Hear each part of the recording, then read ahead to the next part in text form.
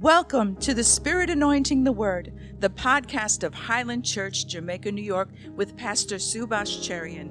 We're so glad to have you with us today, and we're excited about God's Word because it gives us strength and hope for each and every day. Let's listen as Pastor Subash shares this powerful message. Our Father, we come before your presence humbly, recognizing that you are God, the Creator, the Almighty, Abba. We come in the name of Jesus Christ our Lord. We come, O God, Adonai, to give you the praise and give you the glory and give you thanks. We have so much to thank you, God, for, and we're so grateful that we can gather here collectively, corporately as a church, and join and blend our voices in worship and in praise. And in our prayers, we ascribe all glory and honor to you and witness of your goodness to us, your love and your mercy to us, and your provision and protection. We're so grateful. Even now as we continue to worship you, Lord, minister to our hearts, minister to our own soul, spirit, body. Minister, O God, to loved ones even as we bring them before you. And help us, O God, even as we hear your word. Spirit of God, take charge and bring us into an understanding of your precious word. Touch your precious people, Lord. Those that are here present and those that are watching. Lord, I pray that the Spirit of God would reach out and touch according to each need and to the glory of God the Father, in the name of Jesus. Thank you for this privilege. For we ask our Father to you. In Jesus' name, God's people said, amen and amen and amen. What a joy, what a glorious day it is that we can come and gather and worship and praise God once again. We ascribe glory and praise and thanks to God for all the things he has done for us and everyday blessing towards us. Once again, welcome those that are here. What a great joy it is to come in and to be able to fellowship and to join in the worship of God. And those that are watching, no matter where, no matter what time it is, we welcome you in the name of the Lord. And thank you for being with us in our worship in this Sunday morning. I want to actually go into the last book of the Bible because that seems to be a very important book. When Moses wrote the 5 books called the Pentateuch, the last book, the 5th book, is called the Deuteronomy. And this actually is a reminder, sum and substance of everything he had wrote before, just in case people would not forget, but they would remember. That's what Deuteronomy simply means. The book of Revelation is so important, particularly because there in chapter 1 and verse 3, blessed are those that read, that hear, and those that keep the word. And this is a special blessing for and to all people. Many a times we can be lost in the so many semantic and words and particularly languages that are used and many interpretations. But I want you to understand, despite that, the book of Revelation is very powerful because it is the last book of the Bible. There is a special blessing and also very meaningful, particularly for those who are waiting for the coming of the Lord Jesus Christ. I want to particularly mention, as we read from the last book of the last chapter of the Bible, you find in Revelation chapter 22 and verse 1, he showed me a pure river of water of life, clear as crystal, proceeding out of the throne of God. And then in verse 2, he talks about the tree of life. I will be speaking later on regarding the river that flows from the throne room of God and the Lamb, and compare it with Ezekiel chapter 47, verse 1, the same river, but this time flowing from the temple. But here it is flowing in the New Testament, the last book, it is flowing from the presence of God, from the throne room of God.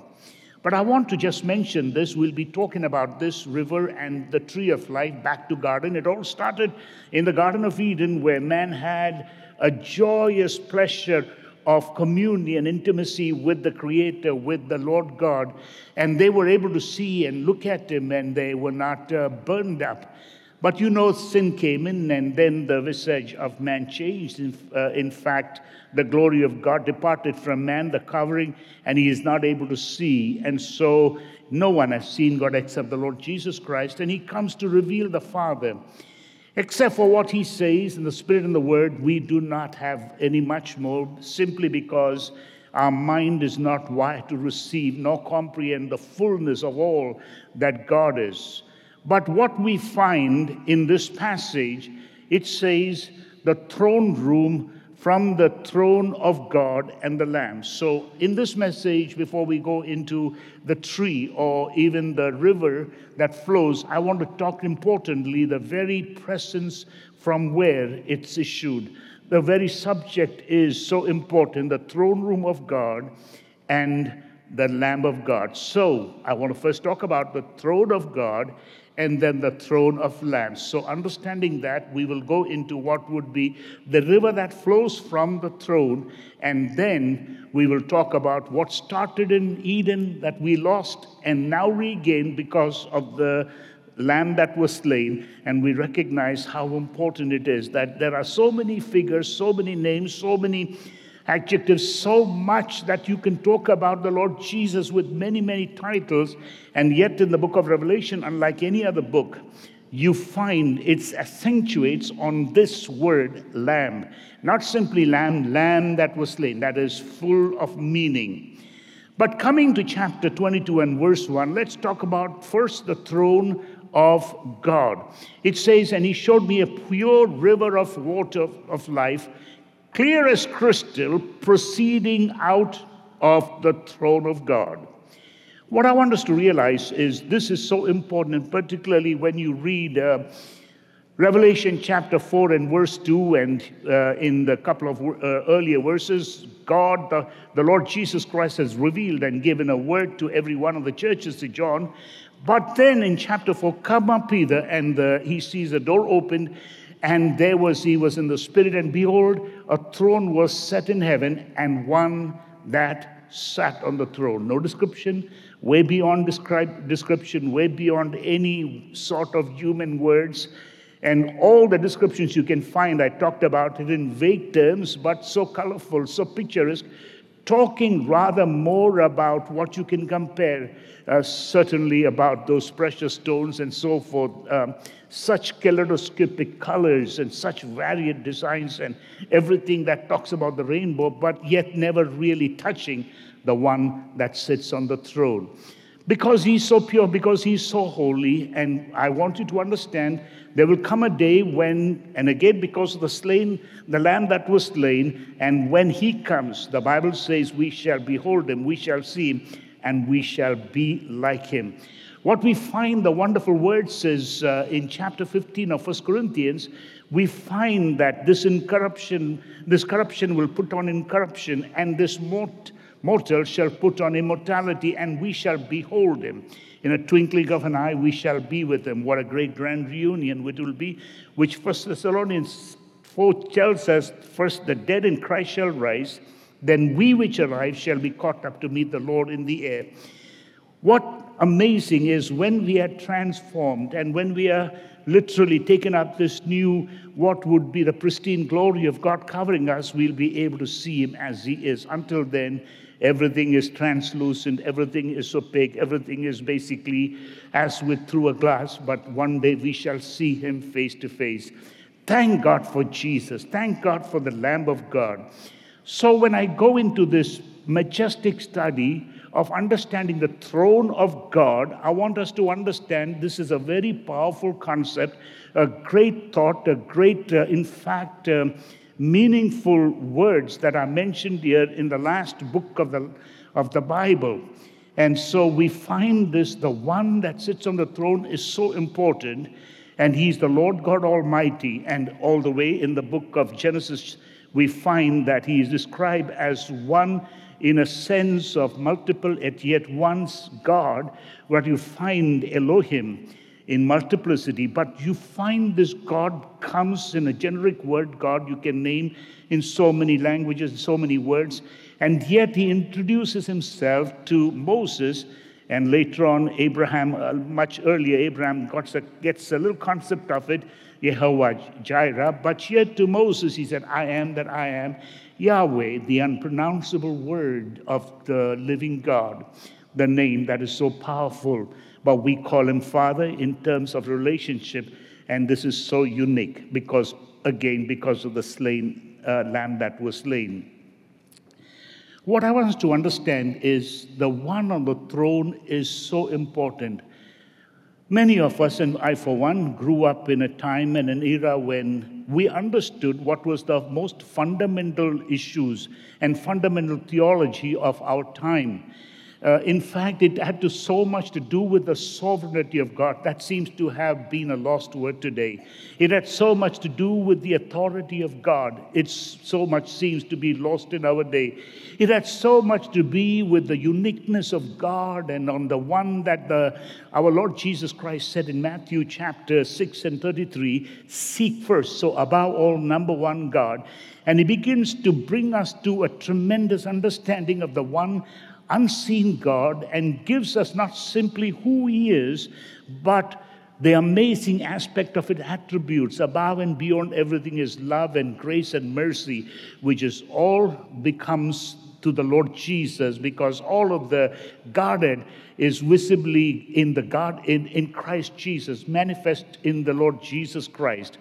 He alone could bring us to the power and the presence of the Father, into a intimate relationship with the Father.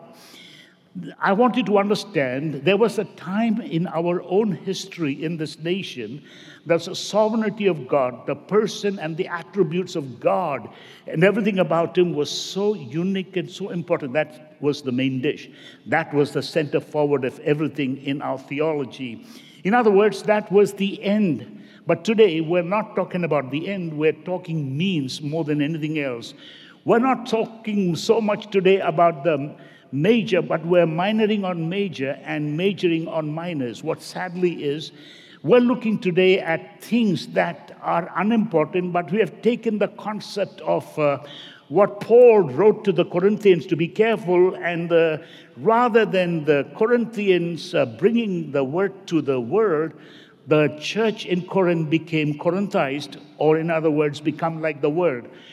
Our books today have got more to do, not about the sovereignty of God, not about the greatness of God, not about the power of God, but all of us about being number one, all of us being the center forward, and everything else is that everything revolves around us. Even God and the Lord Jesus Christ and the Holy Spirit had a beck and call, like a magic genie that comes to minister to us rather than we minister to him.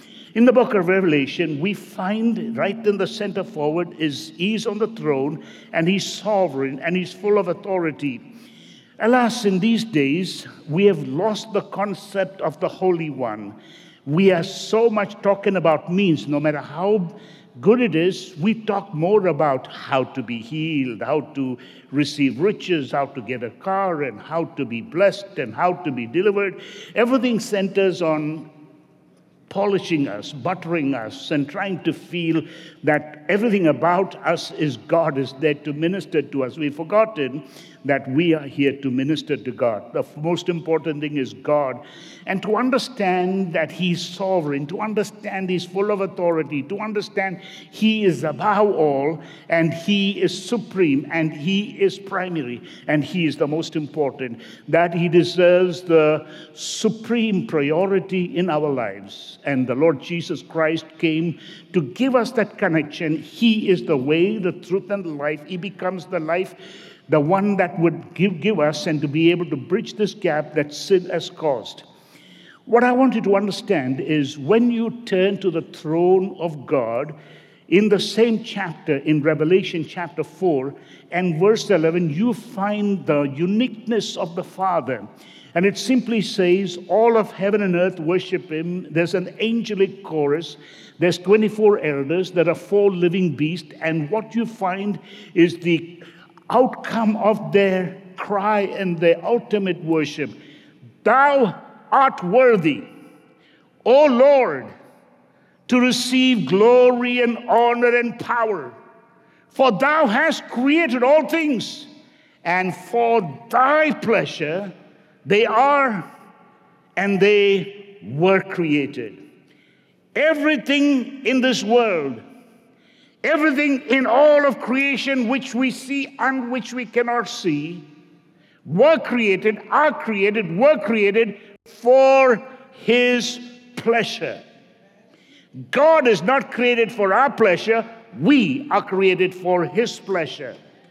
He doesn't ring around us saying, "What can I do for you, Master?"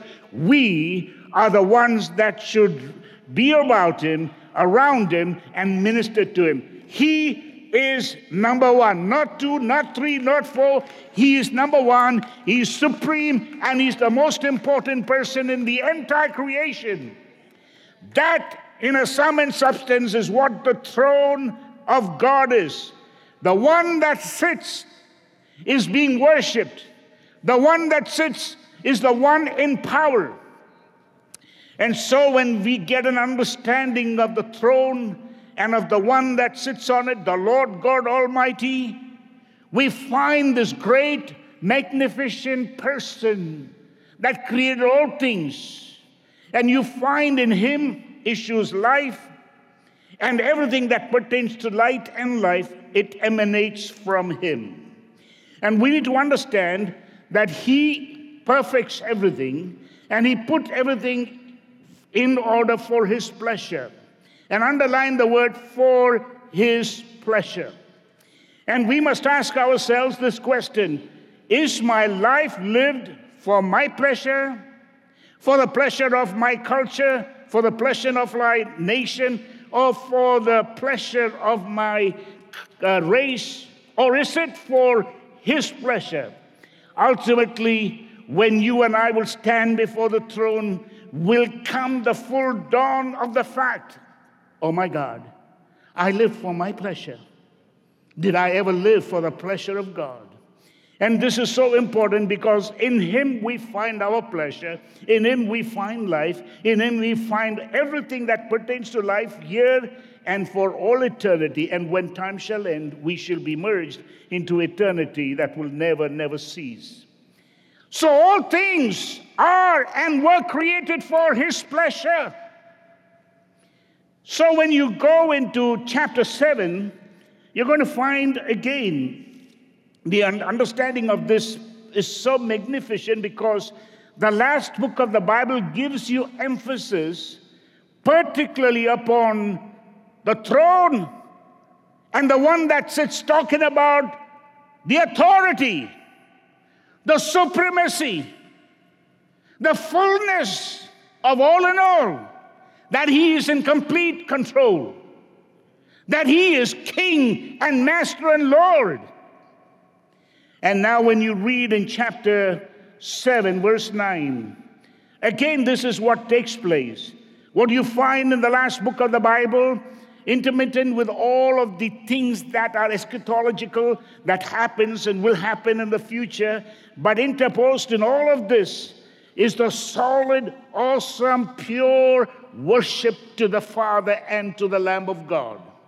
So in chapter 7, verse 9, after this, I beheld, and lo, a great multitude which no man could number, of all nations and kindreds and people and tongues, stood before the throne and before the Lamb, clothed with white robes and palms in their hand. And they cried with a loud voice, saying, "Salvation to our God, which sits upon the throne and the Lamb." So interposed between all of these happenings, when the veils are basically opened and all of the things that takes place, interposed in the midst of all that is happening, and in the background is the battle and the war, and the enemy trying his level best because he knows his time is up, and he wants to do everything to upstage and upset things. But no, God is still on the throne, and he's being worshipped. Give the Lord a clap offering. And so we find in this passage, it says, they cried with a loud voice, saying, "Salvation to our God, which sitteth upon the throne, and all the angels round about the throne, and about the elders, and the 24 elders and the four beasts fell before the throne on their faces and worshiped God. So what you find is worship is not only in the beginning, but goes all the way in the last page of the last book of the Bible. Worship is an underlining factor when you think about the throne and the one that sits on the throne. Worship is pristine glory.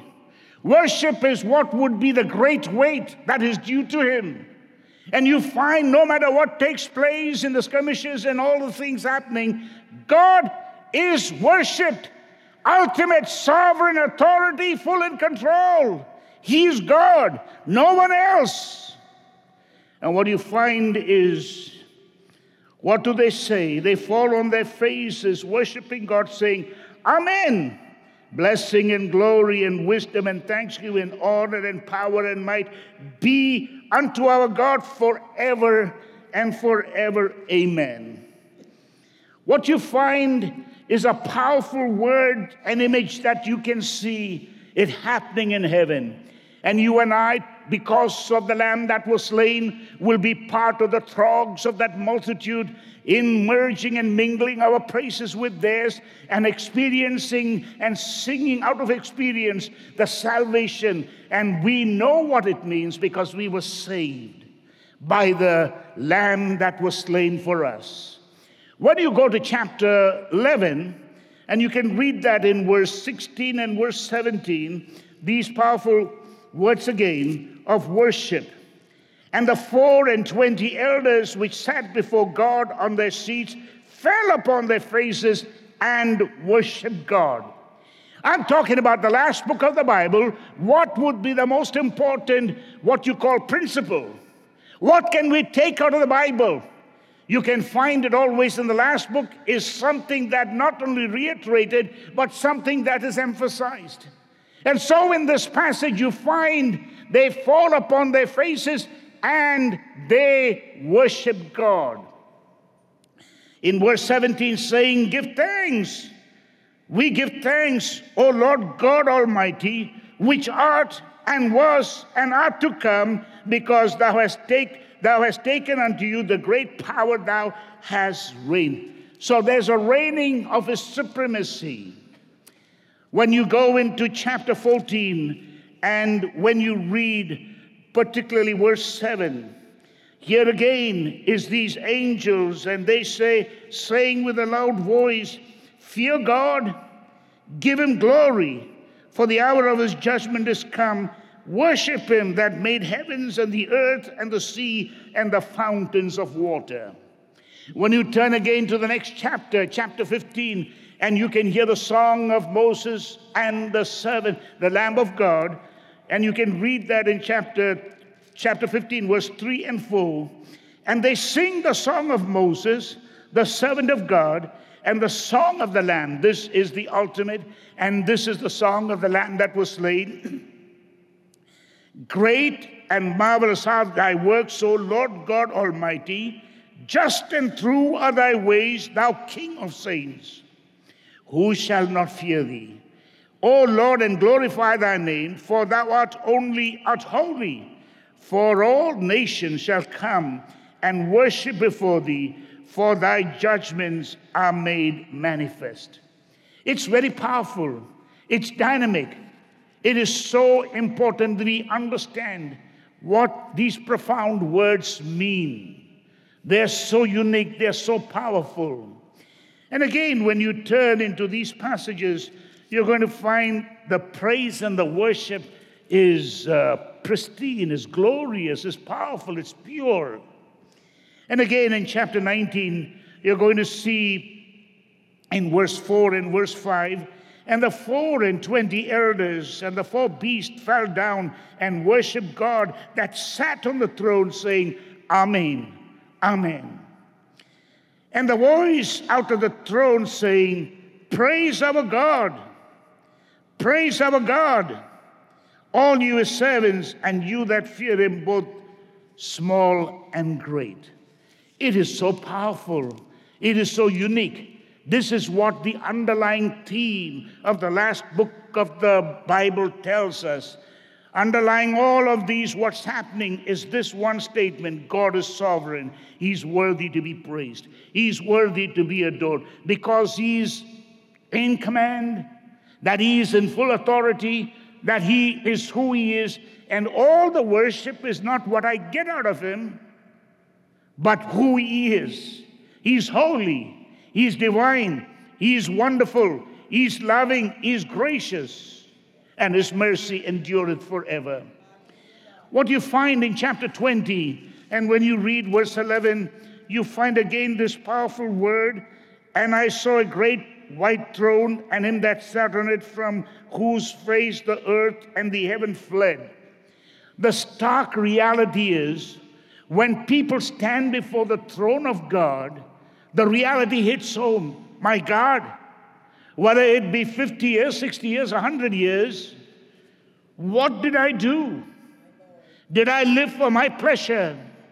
Or was it for a reason I was put here, a reason why I was created by the great Creator, created to give thanks in my service and in my worship to the Lord God Almighty?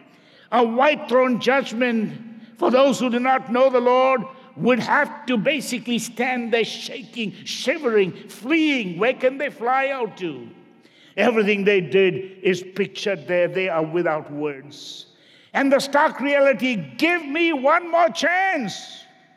Unfortunately, there's only one life, and this life which we live, the dash between the day of our birth and the day of our death, it is the dash that matters. What did we do in this earth?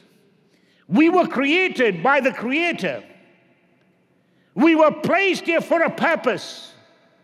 And it says, for thy pleasure they are and they were created. Did you think about God? Did you think that He created you? Did you think that it was for your pleasure or it was for His pleasure? And so we come to the realization, the throne of the one that sits on it, or the one that sits on it, on that throne, is important. The most important, magnificent person in all of universe, in all of creation. And one day we will behold Him and stand with joy or with fear. To hear the word, come, enter into my rest, or depart from me, you evil workers. It is this one that we have to stand for. And the book of Revelation is telling us before the end what we need to know, what we need to understand. This is how it all began. In the beginning, God, Elohim.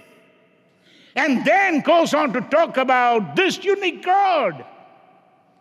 And talks about He's on the throne. And one day, every one of us, after that, a day of judgment, we stand before the white throne. For those who do not know the Lord, it is but a white throne judgment. It is judgment. So when you turn to chapter 22, this is how this chapter begins, the last chapter of the last book of the Bible. He showed me a pure river of water of life, clear as crystal, proceeding. This river of life, the Spirit of God. This river of life can be the Word of God. This river of life can be the blood that washes our sin. This river of life is the life that flows, the life of Christ in our life.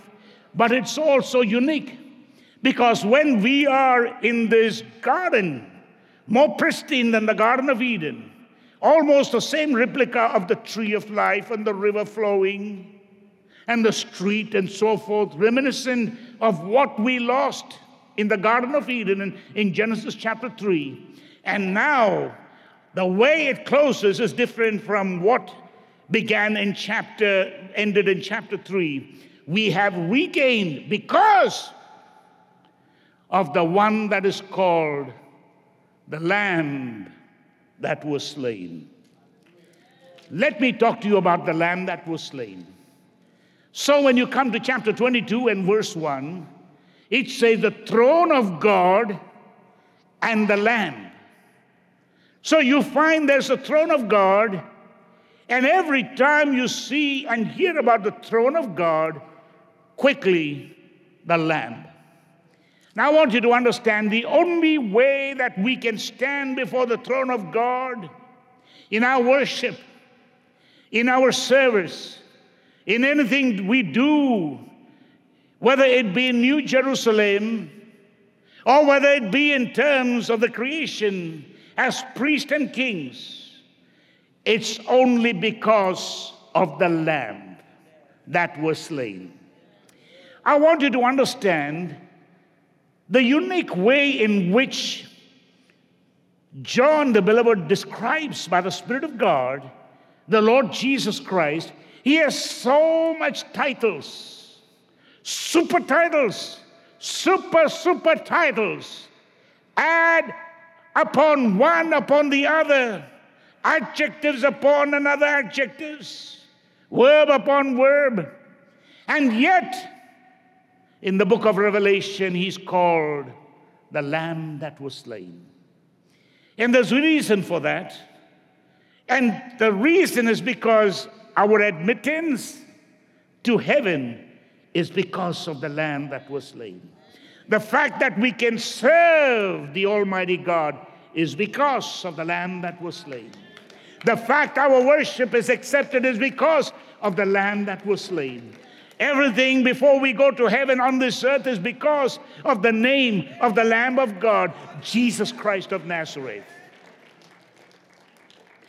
So when you look at this chapter 22, before the throne of God and the Lamb, I want you to understand the book of Revelation is marvelous, is amazing. There's a whole lot of words that confuse us, but the things that are clear is very clear. It talks about God, the Creator. It talks about the throne. It talks about Father, who is intimate because of Jesus Christ. It talks about our Savior as the Lamb that was slain. So let's see, how does it all begin? When you turn to the very first chapter of the book of Revelation, here it says in chapter 1 of Revelation and verse 1, the revelation of Jesus Christ which God gave unto him. Hold it. So this book is not about how blessed we are, how much cars we can get, how much money we can get, how much gold we can get, how much glory we can get. It is about the revelation of Jesus Christ. Somehow we've lost concept of once there was a time when the preaching was fully about the sovereignty, about the lordship of Jesus. Today it's an instant pizza. Today is an instant food. Quickie, let me out. Give me a message, pump me, butter me, shower me. Let me see how much I can be blessed. Suck it to me, Pastor. Yeah, I'm blessed, I'm blessed, I'm blessed. Yesterday, I was a king. Today, I'm the Pope. Tomorrow, I'll be the King of Kings. Keep telling me who I am. And unfortunately, the preachers of today is giving so much to man word because of what he can get. And forgetting all and totally, completely relinquishing the fact of the greatness of the one that we have to proclaim and the one that we should worship. The message is so much about glory and about gold. In fact, that seems to be the message of Pentecostal people particularly. They want to dress themselves like clowns. I can understand. The old church doing it, that's their way. Pentecostalism began in the backside of the desert under some little place in incandescent bulbs. And today they are dressed like popes and archbishops, colorful, complete with gold. Where did this come from? My friends, not only about glory, it's about gold. And sadly, it's so much It's not the gold we give the Lord, it's the gold that we can get for ourselves. It's the mansion, it's the plane, it's the lifestyle. It's so unfortunate that people buy into this nonsense even in Pentecostalism and charismatic movement. I want you to understand, so many of our preaching is just pavement. You got it, pavement. You know the story of a woman who loves the Lord, desires so much of God, but she has a vainness. She constantly prayed to the Lord, Lord, please, please, please, please, let me bring everything that I value to heaven. She fasted, she prayed, and finally God said, you know what? Get a back suitcase and come when you come home. So just one suitcase. She packed it up with gold. When she went to heaven, there's a story, unreal. Peter was at the pearly gate. And he said, what is that bag? She said, I've got special permission from God that I can carry this bag. And she opened up and showed it to Peter. And Peter said, you bring all this to heaven? This is just the pavement in heaven. Gold is the pavement. It's the least of the things in heaven. Why don't you think of something better than pavement? Did you think about the throne room of God? Did you think about the one that sits on the throne? So all along, we have the pavement mentality. So this is the revelation of the uniqueness of Jesus Christ. You know, when you look at the word revelation, it simply means uncovering that which was covered. It simply means unveiling that which was veiled. This is no more veiled, this is no more covered. It was there in the Old Testament in so many ways. But now the revelation that the Father is revealing about who this Lamb is and why He's honoring the Son. He simply calls Him the Lamb that was slain. So when you look at the unveiling, or what would be the full disclosure of Jesus Christ, or the revelation of Jesus Christ that God gave, it is simply what is unfolding right from the beginning in Genesis chapter 3 when man fell. It was a lamb that was slain for the coating for the man and the woman. It was the blood that was shed for their sins. And all through you find the experience of the lamb that becomes so unique in Exodus chapter 12, and that becomes year after year and day after day something so unique in the life of the people of Israel. But that Passover lamb is Jesus. This is the Lamb of God. John the Baptist says in John 1:29. I want us to realize the uniqueness of this person. It is so marvelous when you realize the uncovering, the unveiling, the revelation. Because in Galatians chapter 1 and verse 16, Paul is saying that God sent him to reveal His Son, uncover His Son in me so that I might preach Him. He's the center. I don't have time to talk about gold and how you can get blessed with money and all of this. They are means. But the end is about the person of God. When you turn to Ephesians chapter 3 and verse 3, you find that God revealed Jesus Christ, how that by revelation He made known unto me the mystery. Colossians chapter 1 verse 26 tells us this is the mystery that was hid. And in chapter 1 of Colossians and verse 27, what is the mystery? Christ in me, the hope of glory. That is the reason when we go to heaven and say, that was the reason, Christ in me, the hope of glory. You see, the whole earth is groaning for the manifestation of the Son. And only until we are fully formed can we say, and this is what the whole earth is groaning. For you can read that in Romans chapter 8 and verse 18, the mystery, and when you come to verse 19, for the manifestation of the sons of God. And how? When we shall see him, when we shall know him, we will realize the changing of ourselves into his image. That's the greatness of the power of God working in us through one that is the Word became flesh and is the Lamb that was slain. I want to realize in just a moment I'll go into what would be unveiling of his kingship, literally for 1,000 years, called the millennium.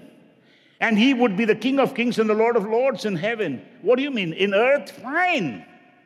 But we are going higher level into heaven, that he not be king, but King of Kings and Lord of Lords.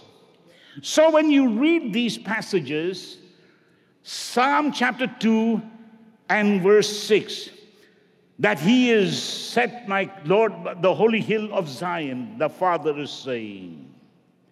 In Psalm chapter 45 and verse 6, simply says, thy scepter is the kingdom of right scepter. That is what Judah was told. The scepter shall not depart from Judah. Jacob prophesied in chapter 49 and 49 of the book of Genesis.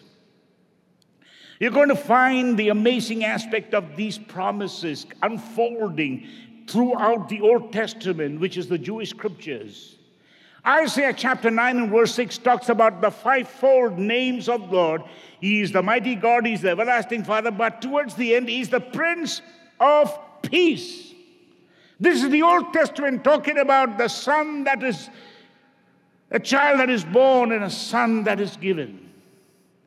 When you look at Micah chapter 5 and verse 2, you are talking about Bethlehem, out of whom there will be a ruler that shall come from Israel, from old into everlasting. Everlasting.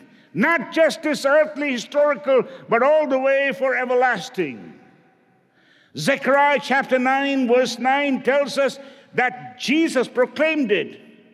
Behold, your king cometh, riding in a lowly donkey.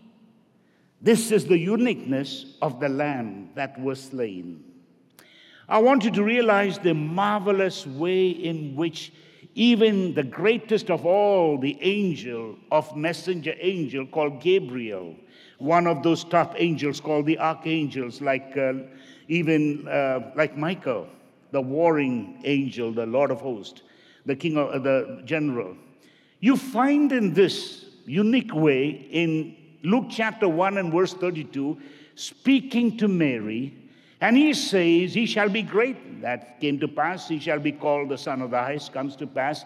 The Lord shall give unto him the throne of his father David, yet to pass. Several scriptures talk about his birth, talk about his ministry, talk about his death, talk about his resurrection. But there are several scriptures yet to be fulfilled when he will literally sit on the throne of his father David. And you're looking at the King of Kings. He will be king and ultimately the King of Kings and the Lord of Lords. And that is a title in heaven.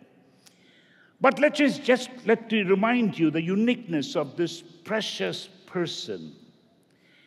And I want you to understand, when you read Revelation chapter 4, we read that in verse 11, to the Father, thou art worthy, O Lord, that Yahweh, Adonai, to receive glory and honor. In the Greek, it is theo or krio.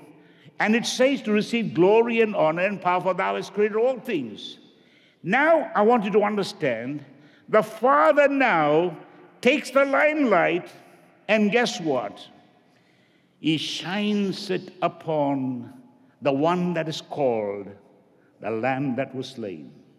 So everything about chapter 5, whether they be archangels or cherubims, or whether they be the cherubims, or whether they be different rankings of the angelic being or divines, or whether they be the redeemed saints, whether in heaven or under, they all come in chime, and this is the word they say, worthy. Excuse me, that's blasphemy. It's the last book of the Bible. I want you to understand the honor in which he is held, the same as the Father. We don't have time, but how this passage begins is marvelous. But let's just go to chapter 5 of the book of Revelation and verse 4. There was a scroll in the hands of the one that sits upon the throne, and there was no one worthy. And so John wept because no man was worthy. No man is worthy. Not the greatest religious people, or the great founders of religion, or philosophers, or kings, or the good men, or bad men, or greatest men. No one was worthy. And he weeps. In verse 5, one of the elders said unto him, Weep not. Behold, the Lion of the tribe of Judah, the root of David has prevailed to open, has prevailed, victorious to open the scroll and to loose the 7 seals thereof. There is one that is worthy in heaven. We just heard about God Almighty being worthy. And the elder says, there's one that is worthy. And this is astounding. He's the Lion of Judah. He's the root of David. He's the morning star. He is all that and more. But now, John is looking to see the Lion come in triumphant glory. Roar! That's the roar of the lion. And they know the Lion is here. He's the king. Genesis chapter 49 and 9, prophesying about this from Judah, about the scepter that Jacob talks about of this tribe of Judah. But hold on, in verse 6 of chapter 5 of the book of Revelation, suddenly who does he see? Behold, lo, in the midst of the throne and of the 4 beasts and in the midst of the elders stood a lamb, as it had been slain. There's the lion, presto, he is a lamb. It's a paradox of a contrast between 2 different animals, a symbolical that you find. He is both the lion and the lamb. I can understand the triumphant victory by a lion. He can pounce, he can defeat his foes. But a lamb that is slain, that's a big contrast. Here's a lion, strong. A lion that is powerful. A lion, the king of all the animals. And here is a sheep, docile, gentle, meek, humble, gentle, vulnerable. How can you face the wrath of the enemy if you are the lamb? But that is the lesson. It is as a lamb that he finds the victory for us. He could have come as lion. 12 legions could have just sent the entire universe into oblivion just at the snap of his finger. But he chose to be humiliated. He chose to come and to be smitten. He chose to come to be stricken. He chose to be a lamb, shed and beaten and killed. And as a lamb, slain, gives us the victory. There are so many names that we can talk about Jesus. But far above and beyond, the Holy Spirit is bringing the one that is the Word. All things were made of him. Without him was nothing made. In him was life, and the life was the light of all men. The light shineth in darkness, and the darkness comprehended not. That's the power of the one that is the Word. The Word became flesh and dwelt among us. He didn't come as a lion. He wasn't born in the palaces of Caesar or Pilate or Herod. He was born in a place that was in the house for him, a home. And yet you find it is as a lamb that is slain, he stands. and as a lamb that is seated on the throne. Revelation chapter 3:21. He has his throne. I want you to realize the significance of this, the contrast of the two, the lamb and the lion. And it is as a lamb that is slain, that is recorded in the book of Revelation, lest we forget, that every time we think about heaven, every time we pray about heaven, every time we yearn about heaven, think of the lamb that was slain. Every time you are in the eternity of the bliss of the paradise in heaven, think. It is not you, not your mama, nor your papa, nor your pastor, nor anybody else. It is the lamb that was slain. It is because of the lamb that was slain that you and I find an entrance.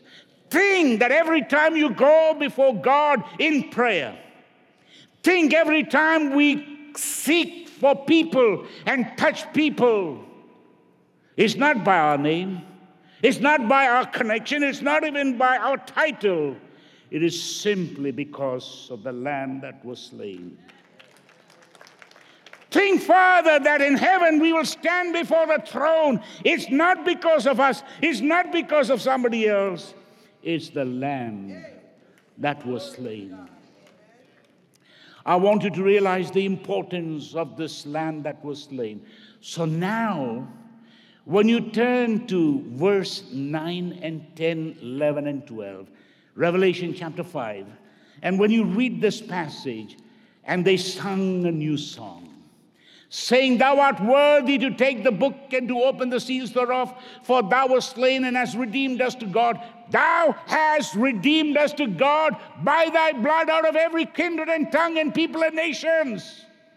Verse 10, Thou hast made us unto God, unto our God, kings and priests, and we shall reign. Excuse me? I thought when we die, we'll be sitting and playing some harp and a violin or a guitar and up in some clouds. No, sir. We shall reign on this earth for 1,000 years. We shall be priest under the high priest and king under the King of Kings. But again, let's read verse 11. Goes on to say, I beheld and I heard the voices of many angels round about the throne, and the beast and the elders, and the number of them were 10,000 times 10,000 and thousands of thousands you cannot number. And lo, what are they saying? Verse 12, saying with a loud voice, worthy. Didn't we read that in chapter 4 and verse 11?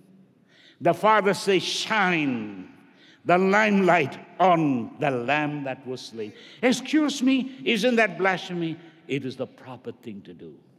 In heaven, it so delights the Father to say, lo, behold, the one that I sent. From out from him comes the word that was made flesh and dwelt among us.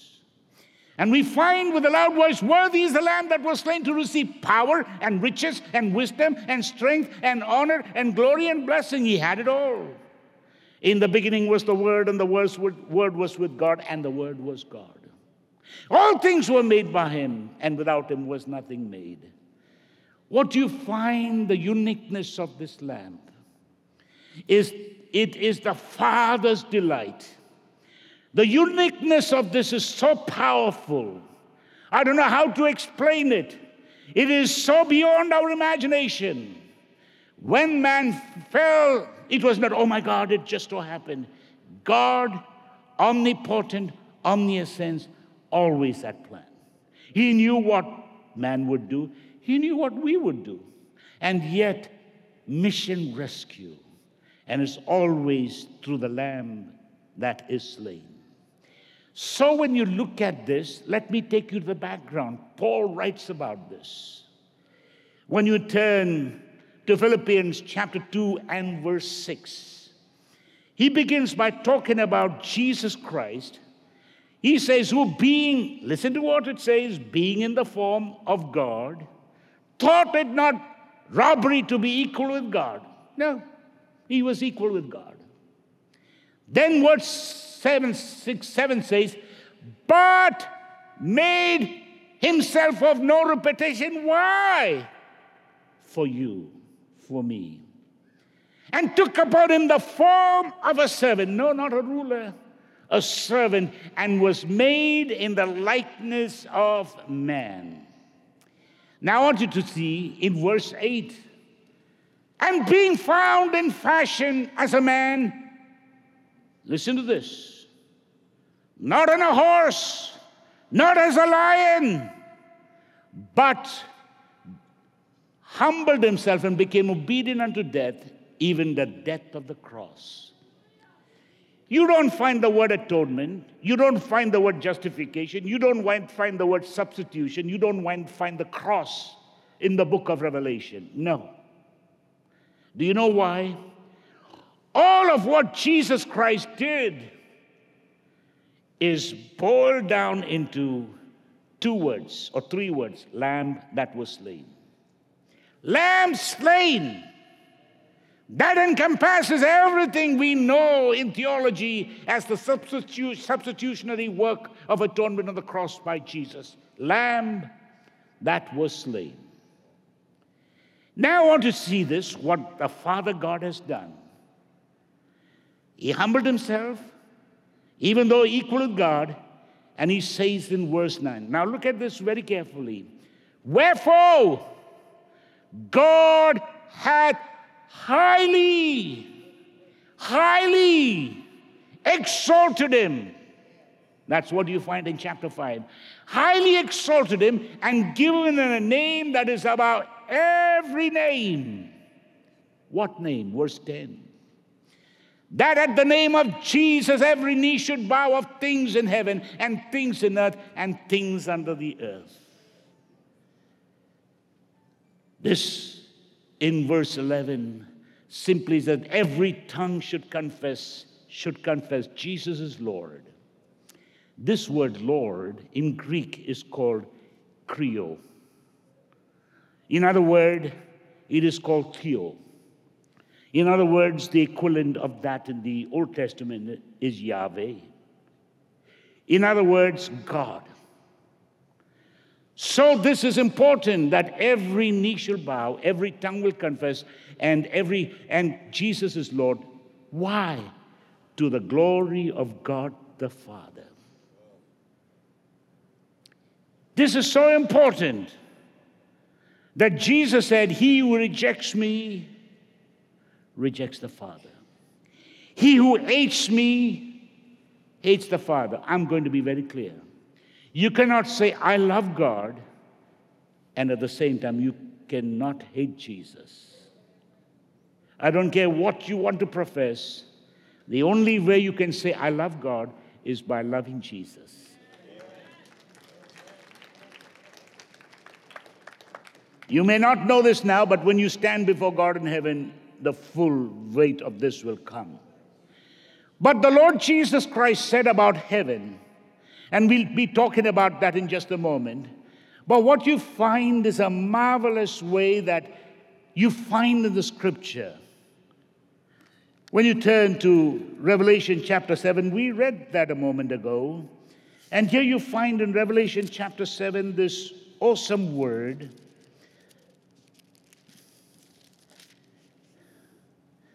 And it says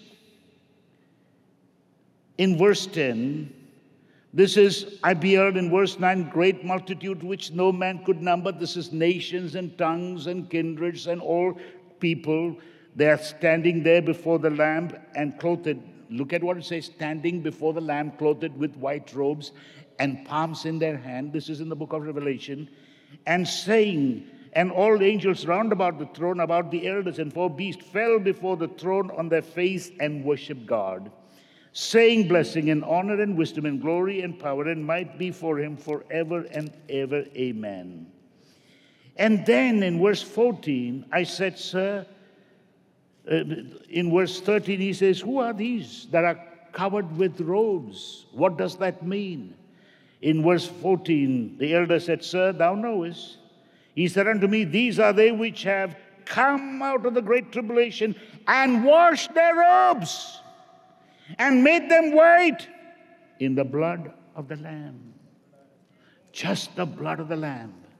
You talk substitutionary death, you talk atonement, you talk the word of everything to do with the cross and the experience of the cross, the Lamb that was slain by the blood of the Lamb. In verse 17, for the Lamb which is in the midst of the throne shall feed them. We're talking about that in heaven. And shall lead them into living fountains of God, and God shall wipe away every tears. I want you to realize when you turn to chapter 19, it's very powerful. The words become even more powerful, particularly when you read verse 7. And what you find here, it says, let us be glad and rejoice and give honor to him, for the marriage of the Lamb is come, and his wife has made herself ready. And this is at a time just before the tribulation, just before the great battle. You find, this is just before the millennium. And here in verse 11, I saw heaven opened, and behold, a white horse, and he that sat upon him was called another name, another title, faithful and true, in righteousness he doth judge and make war. And when you read verse 16, and he hath on his vesture and on his thigh a name written, King of Kings and Lord of Lords. And this is so powerful when you read this. Now when you turn to chapter 20, this is where the final battle. Chapter 7 and verse 9 of Revelation. And when 1,000 years are expired, this is the reign of 1,000 years. We're talking that millennium is over. And just for a spell, Satan is loose before he's consigned permanently to the pit of hell. It says here, Satan shall be loosed and shall go out to deceive many. And then goes on to say what happens. In chapter 21, what I want you to understand is something happens after the 1,000 years. We find the completion of what Jesus did. If you turn with me to chapter 15 and verse 24, it sort of puts the people into, oh my God, that's the end of Jesus Christ in heaven. No. Look at what it says, and I'm going to just explain in verse 24. It says, then cometh the end. He's done everything. He's quelled the battle. He's basically consigned Satan to hell permanently. And it says here in verse 24, then cometh the end, when he shall have delivered up the kingdom of God, even the Father, when he has put all rule and all authority and power. And in verse 28 it says, and when all things shall be subdued unto him, that is unto Jesus, then shall the Son also himself be subject unto him, and put all things under him, that God may be all in all. What is important we need to understand is the role of Jesus is never diminished. In fact, it is even extended greater. You find John, by the Spirit of God, referring even after the millennium as one that sits on the throne, as one that rules as King of Kings and Lord of Lords. What you find in Revelation 21 and verse 1, I saw a new heaven and a new earth, for the first heaven and the first earth were passed away. I, John, saw the holy city, New Jerusalem, coming down, and God out of heaven prepared as a bride for a husband. And now you come to the role of what would be a powerful wedding and supper. What is so powerful as you go on to this passage is in verse 22. We have no time here. And it says in verse 22, and I saw no temple therein, for the Lord God Almighty had the Lamb of the temple in it. That is different from Ezekiel, that you needed the lamb, you needed the temple. And then verse 23, and the city had no need of sun, neither of the moon to shine, for the glory of God which light in it, and the Lamb is the light of it. What you find is the powerful work of the Lord Jesus Christ here as the Lamb that was slain, in heaven that is glorified, as one that basically makes us kings and priests. If you turn to Revelation chapter 1 and verse 6, look at what the Holy Spirit, what the Lord says. He has made us kings and priests under God and his Father. To him be glory, power, and dominion. That is the Lord Jesus Christ. This is not here, but all the way through eternity, under the King of Kings and under the Lord of Lords. When you turn to chapter 5 and verse 10 of the book of Revelation, look what it says. Again, it relates to us. And has made us unto our God kings and priests, and we shall reign on earth. What is so powerful, I want you to understand, is in the book of Revelation, he's called many things in and of, root of David. He's called the King of Kings, the Lord of Lords, and everything is there. But ever so often, 28 plus times or 30 plus times, the Lamb that was slain. So just lest we forget, in heaven, the only fact that we are there is because of the Lamb. The only reason that we are kings and priests under him to serve God and to worship God is because of the Lamb that was slain. Everything in relationship to the Lamb. But let me just tell you the crust of it. Chapter 5 and verse 12, worthy, worthy, worthy. And that is to the Lamb. The ultimate sacrifice and praise. This is the Father saying that he's worthy. That is, he is all that I have, I give him. Everything that I get, you give to him. And so Jesus is saying about heaven in chapter 14, John chapter 14 and verse 1. He said, let not your hearts be troubled. Now look at what he says. You believe in God. I think everybody, only fools, say there's no God. There are still some fools left around. But the vast majority know, and when they're in a foxhole, they will shout, oh God, help me. You believe in God, but he says, believe also in me. Why? In verse 2, he's talking about heaven. In my Father's house, there are many mansions. A poor word. It's more than a mansion. It's really like a massive place for named God has made. If it were not so, I would have told you, I go to prepare a real place, a heavenly place, a beautiful place for you. Verse 3, and if I go and prepare a place for you, I will come again and receive you unto myself, that where I am, you may be also. He's in the Father's house. We will be in the Father's house. But everything has to do with the name.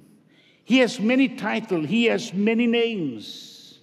But in the book of Revelation, the Lamb of God, Lamb that was slain.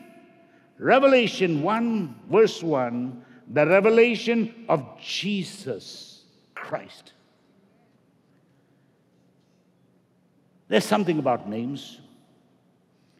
When you turn to Genesis chapter 17, verse 5, the name Abraham, father of one, was changed into Abraham, father of nation. It came to be. When you turn to Genesis chapter 32, verse 28, Jacob, the corn artist, the thief, or whatever you want to call this man, was changed to Israel, a prince with God, and that he becomes. When you turn to 1 Samuel chapter 1 and verse 30, asked for, Samuel simply means, and I cried out and said, I asked for, that was Samuel's name.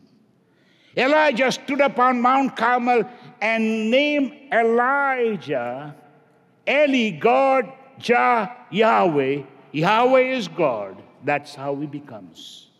But I want you to realize a very important thing is when you turn to Matthew chapter 1, verse 21. Listen to what it says. And you shall call his name Jesus. It's the revelation of Jesus. What is Jesus? Yahweh saves. Yahweh saves, and that's what his name is. It's the revelation of Jesus Christ. Let me close with a few scriptures, and I want you to understand how important it is. This lamb that was slain, there is no other name that is more worthy, for Father has glorified him. He was with the Father, and the Word was with God, and the Word was God, and then the Word became flesh. But look at what the name does. In the book of Acts, chapter 3, verse 6, a man that was begging, a man whose life was destroyed, Peter reaches out and says, "In the name of Jesus Christ of Nazareth, rise up and walk." What? Believe in the name of Jesus saves. When you turn to Acts chapter 4 and verse 12, there is no other name given under heaven whereby we may be saved. No other name. This is one sure name. When you turn to chapter 4 and verse 30, it's simply they cried out in the name of your holy child, and the whole place was shaken. God answered the prayer. I want to tell you this very bluntly. You can go to heaven, you can go to the throne of grace and cry out and say, "God, help me, help me, help me." There's one that makes the difference. Ask in my name so that you would receive it. Do you know who it is? Not simply say Jesus, Jesus. It's not a mantra like praise, praise, praise, praise, praise. No. Do you know what you're saying? If you can understand the name of Jesus, that is the power. In the name of Jesus Christ, rise up and walk. And you can find that in chapter 9 and verse 27. You can find that in Acts chapter 18 and 16 and verse 18. All this to say, the most important, that there is a name above every name. And this lamb that we know in this earth, we have that name, the name of Jesus. Just where you are, no matter what your situation is. There's a lamb that was slain. He paid the price for you. You don't have to be cursed. There's a lamb that is slain. You don't have to go to hell. God made way for Jesus Christ to pay the price. You can be born again just where you are, calling unto God in the name of Jesus. You are here and you're burdened with your own situation. You are here burdened because of your son, your daughter, your family, or someone in desperate need. I want you to stand right now and speak that name. And speak that to God about that situation. It could be a situation, it could be somebody, it could be something. But I'm going to pray in the name of Jesus. Just the people who need that. Father, I reach out to precious people today. For we believe in the name of Jesus, the Lamb that was slain. That worthy is the Lamb. There is power in that name, the revelation of Jesus Christ, whom God gave us. And I speak the name of Jesus unto each one here in the situation they are in. Meet the need, touch lives, heal people. That, Father, the glory and the honor will rebound unto you that sits on the throne.